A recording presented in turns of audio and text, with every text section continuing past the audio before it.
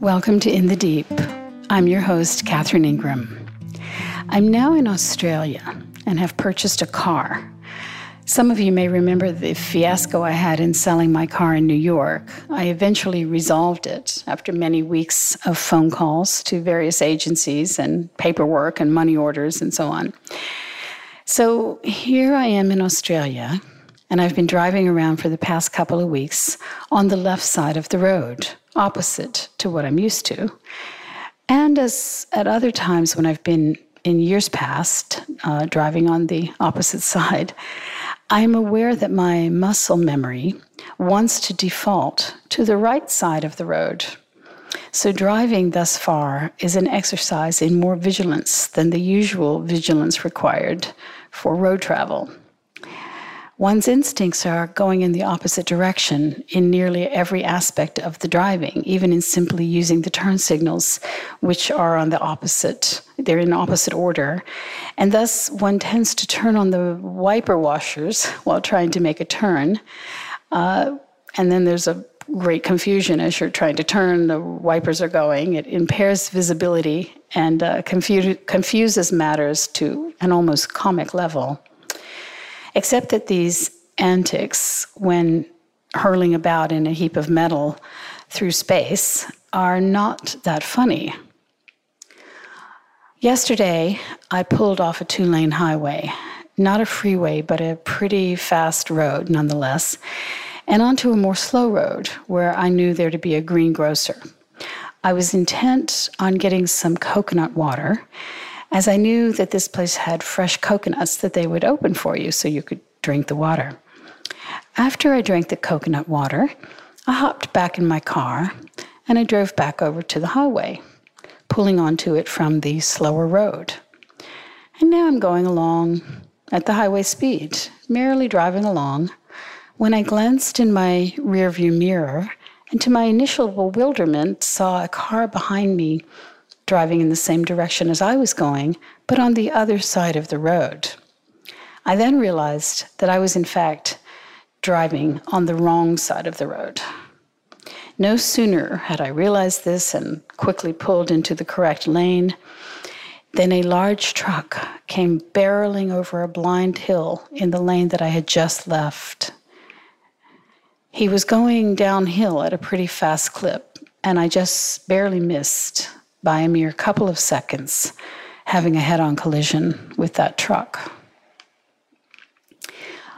Although my adrenaline was spiked for a while after that incident, my day went on as planned. But it was, of course, a reminder that one's life can change in a moment. How do we experience any kind of ease while living in inherently precarious situations, in bodies that are so very vulnerable, and in a world that is becoming increasingly sad and dangerous? Here's the truth of the matter. It is normal to experience stress in all kinds of personal situations, and we live in a context in which our awareness cannot help but notice the stressful aspects of our time in history. This is natural.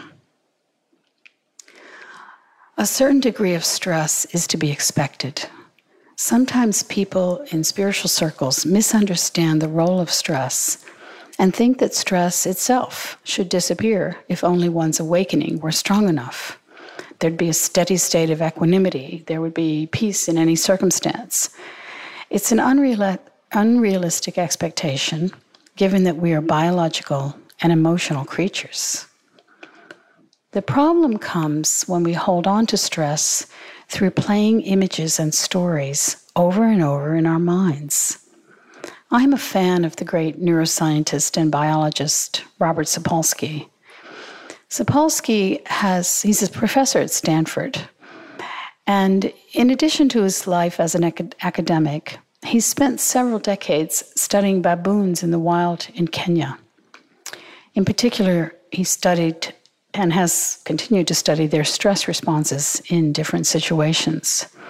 Now, of course, baboons are close to humans in this regard and often have stressful reactions to social situations, much as humans would. But one of Sapolsky's books is called Why Zebras Don't Get Ulcers. In this book, Sapolsky explains that for most animals, stress is episodic.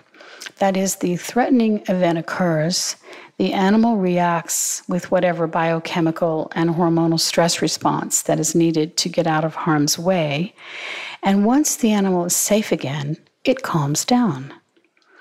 We as humans, however, often replay the drama in our minds, going over it from every angle or just having it as background noise and imagery in an ongoing sense of dread. And this can produce all manner of diseases associated with chronic stress, such as ulcers, hypertension, and many more. So while it is useful to have a spike of adrenaline now and again when one is in danger, or perhaps in the moments immediately following the incident, it is terrible for our health to live in a constant state of mind-induced stress. There are switches in genes, in our genes, that turn on and off in healthy systems when appropriate. In an unhealthy response, the switch can get frozen, either on or off. In the case of chronic stress, this switch mechanism is stuck on a perpetual signal that affects the entire organism in a negative way. Zebras don't get ulcers because they don't hang on to the stories and images of the lion chasing them.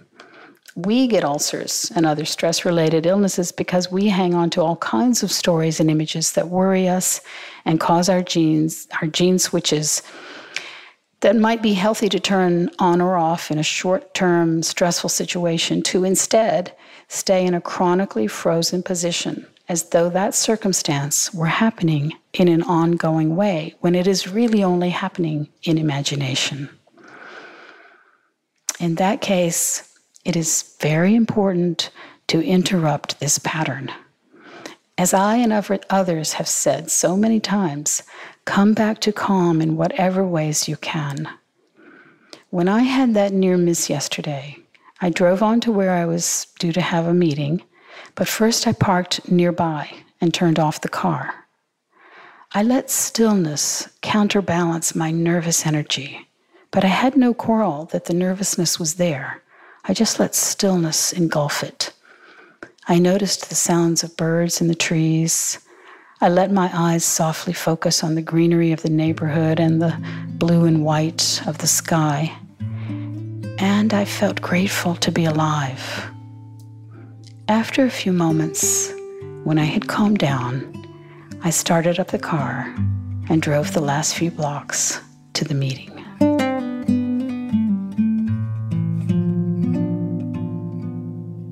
This has been In the Deep.